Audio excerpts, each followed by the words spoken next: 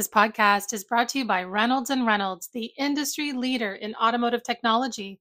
Learn how inadequate data may be impacting your used vehicle department at rayray.com/used cars. That's REYREY.com/used-cars. Want to dive deeper into the topics you hear about on Daily Drive? We're offering listeners a special offer, 20% off a 1-year Automotive News digital subscription. That gets you access to all of our news, information, and analysis made for automotive industry leaders like you. Go to autonews.com/Daily Drive promo to redeem. Welcome to Daily Drive for Wednesday, December 6th, 2023. I'm Jake Neer with Automotive News in Detroit, in for Jamie Butters. And I'm Kellen Walker in Las Vegas. Today on the show, one major automaker says its EVs are now profitable in the US and Canada. Meanwhile, China's new restrictions on graphite exports cast a cloud over the US EV supply chain. And GM calls workers back to the office. Plus, we'll hear from Hyundai Motor America CMO, Angela Zepeda. This large portfolio of SUVs and now electrification, it's just set us up for a lot of success. And as a marketer, it's almost this embarrassment of riches. Let's run through all the news you need to know to keep up in the auto industry. Stellantis is in the black on electric vehicles in the U.S. and Europe. That's according to CEO Carlos Tavares. He spoke at a Goldman Sachs conference today. Because if you want to attract the middle classes, you need to have pricing at the core of the market that makes you profitable. So how to get a profitable pricing at the core of the market is an equation that you can only solve if you reduce cost. And this is what we are reasonably good at.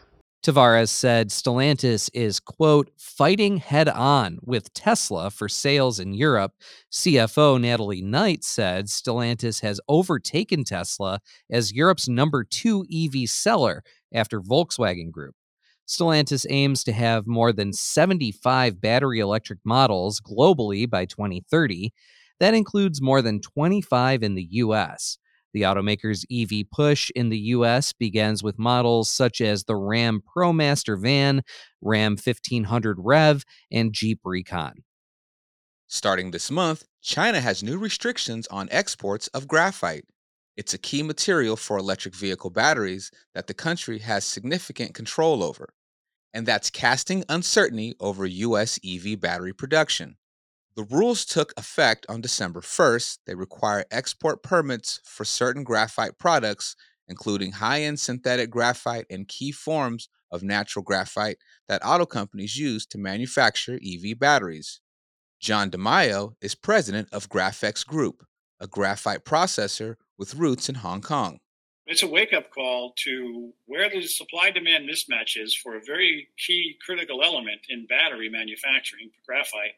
Their statement was not, we're cutting it off, but it creates a tremendous amount of uncertainty. China sits on one of the world's largest reserves of natural graphite and dominates the market for the material.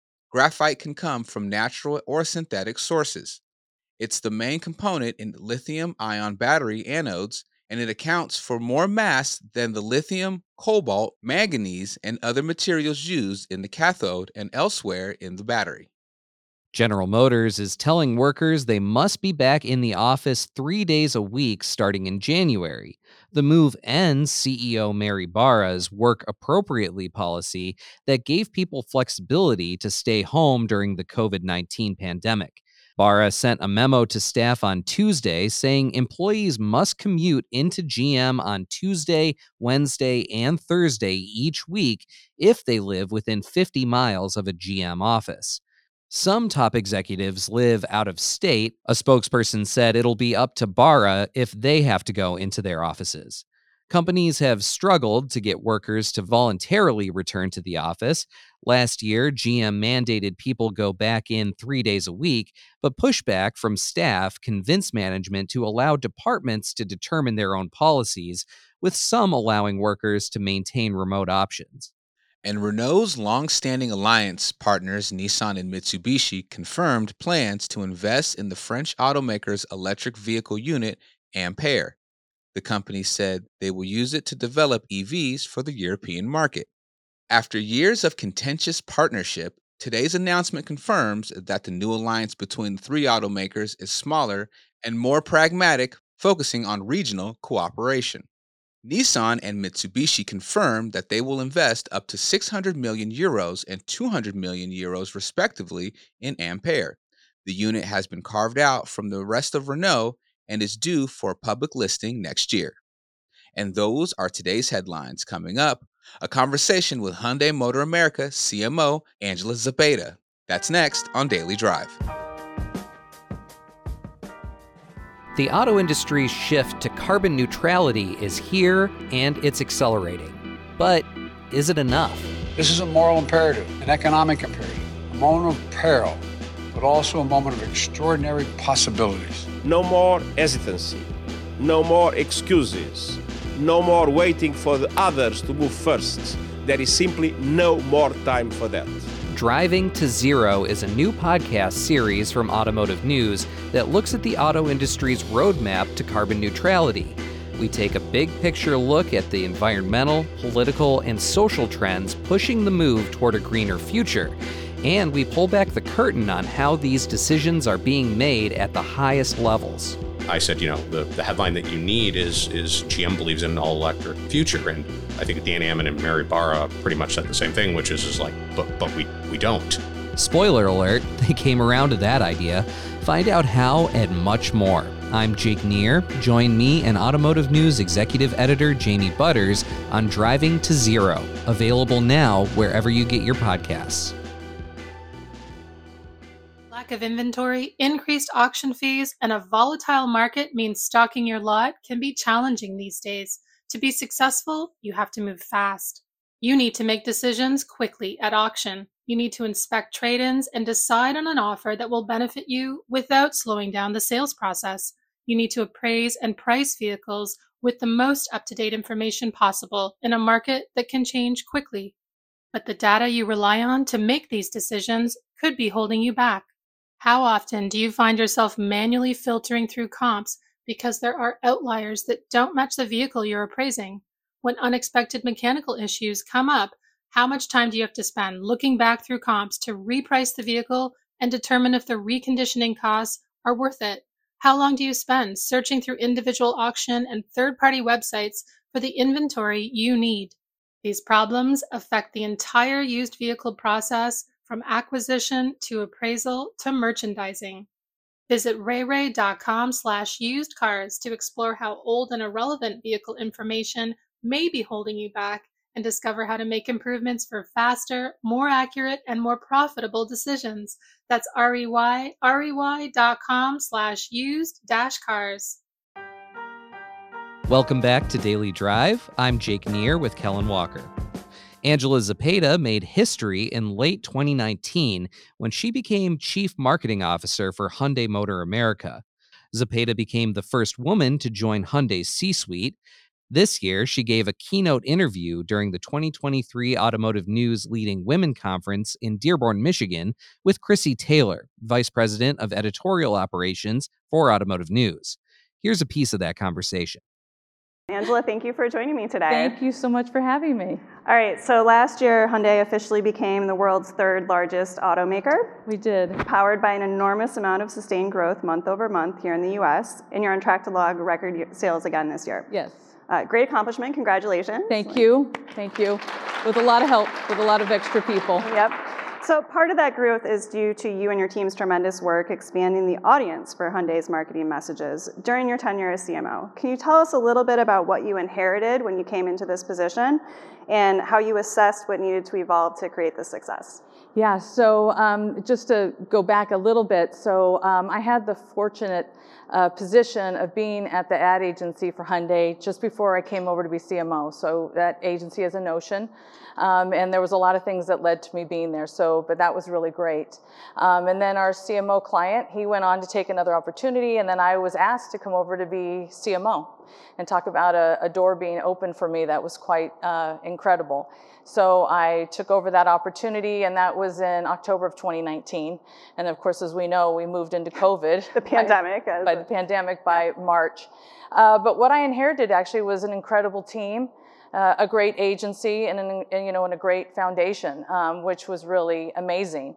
But where Hyundai had been up until that point was really a much different company. There was a couple of key things that happened in the fall of 2019 that I think just didn't help write what we would say not just a new chapter for Hyundai, but really probably a whole new book.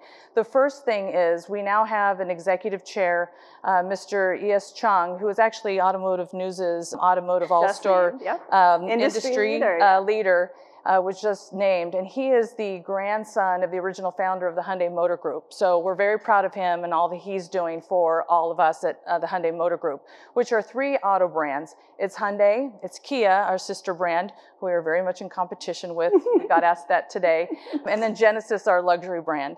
And so his vision for the future is really quite incredible. This idea of progress for humanity, he's very bullish on electrification. We're building a new electrification plant in Savannah, Georgia, so on and so forth. We've bought Boston Robotics Group, which is the robots and all kinds of things. We're into autonomous driving, and that's all under his leadership. The other thing was we were very long in the tooth in sedans, and we're late to the SUV game, and that is very true, and we have to accept that. And so we got bypassed by a lot of competitors. And so we were not where we needed to be by the fall of 2019 when I came into this role. But we had finally a full portfolio in 2019. We got the Palisade, which is an 8-passenger SUV, and that was finally the full lineup. And so that really set us up for success to kind of talk about ourselves as a brand in a fresh new way that gave us confidence where we didn't have that before. And so we were able to finally say to our agency and even within our own marketing group to say, okay, now we can talk about Hyundai in a way as a brand we could never do that before. And I think that was one of the biggest things that happened, bringing not only ES to his new role. We also got Jose Munoz as our new CEO. He had come from Nissan. He's also been amazing and transformative for the company. And then this large portfolio of SUVs and now electrification.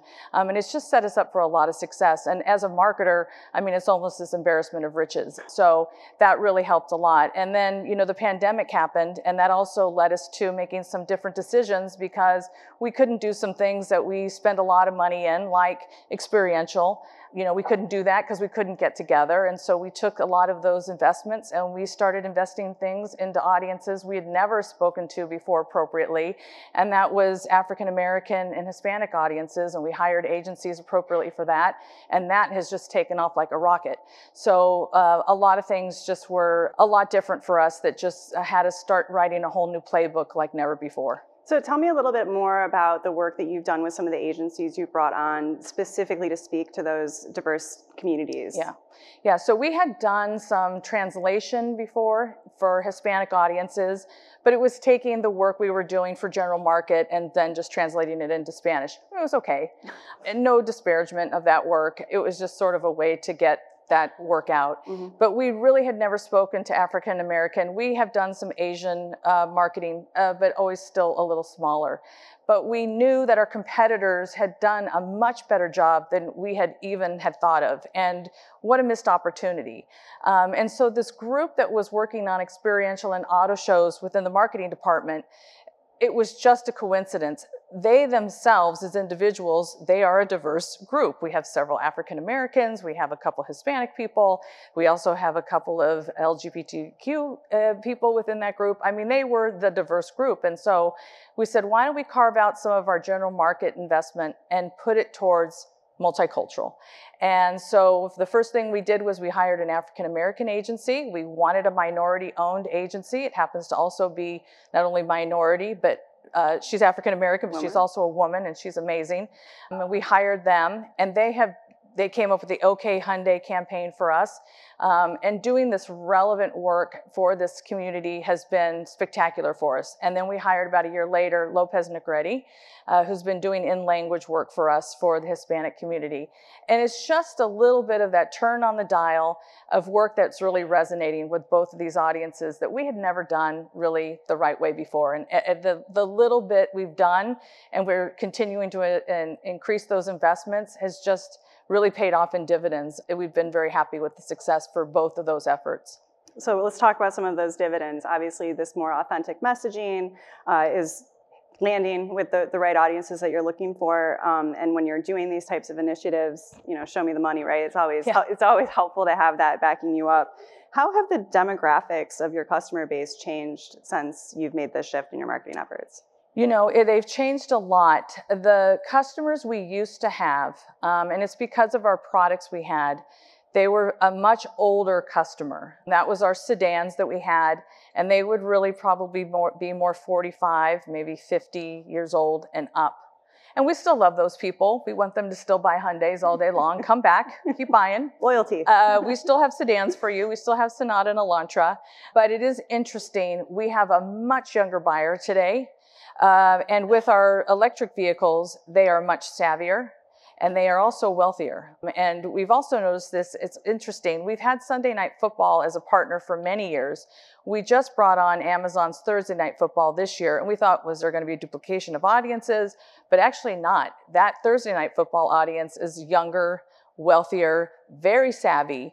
And the interesting thing is that when these customers go to actually buy the vehicle at the dealership, they know so much about the vehicle.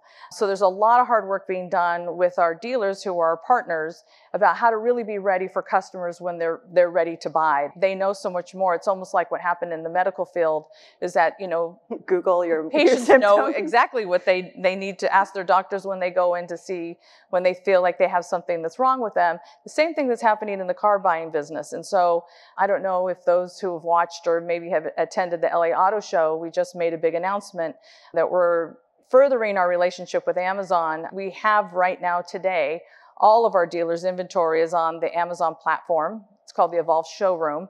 It's more of a shopping experience. If you actually want to buy, it'll tip you, into a tier 3 dealer's website. Not perfectly all the way on Amazon.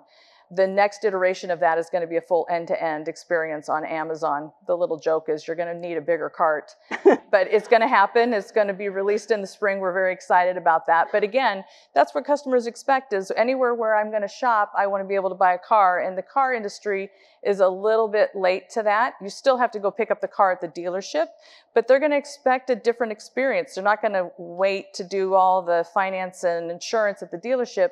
They just simply want to learn about their car and get the keys from the dealer. So very exciting about what's happening. And these customers are younger, they're savvier, they're wealthier, and they're just much more up to speed on what they expect from the vehicle by the time they get there. Angela Zepeda is CMO of Hyundai Motor America. She spoke with Automotive News Vice President of Editorial Operations, Chrissy Taylor, at our 2023 Leading Women Conference. That's Daily Drive for today. I'm Jake Neer, in for Jamie Butters. And I'm Kellen Walker. Thanks to Automotive News journalists Vince Bond Jr. and John Irwin for their reporting for today's podcast. You can get the latest news on marketing, electrification, and everything happening in the auto industry at autonews.com. Come back tomorrow for a preview of CES 2024 and all of the most interesting automotive angles to watch for at the show in January. A large chunk of the innovation coming from this scene, and I think we'll just give them more room to be in the spotlight and present all the great tech that is going to come to our vehicles quite short term. If you enjoyed the podcast, remember to like, leave a review, and subscribe so you never miss an episode.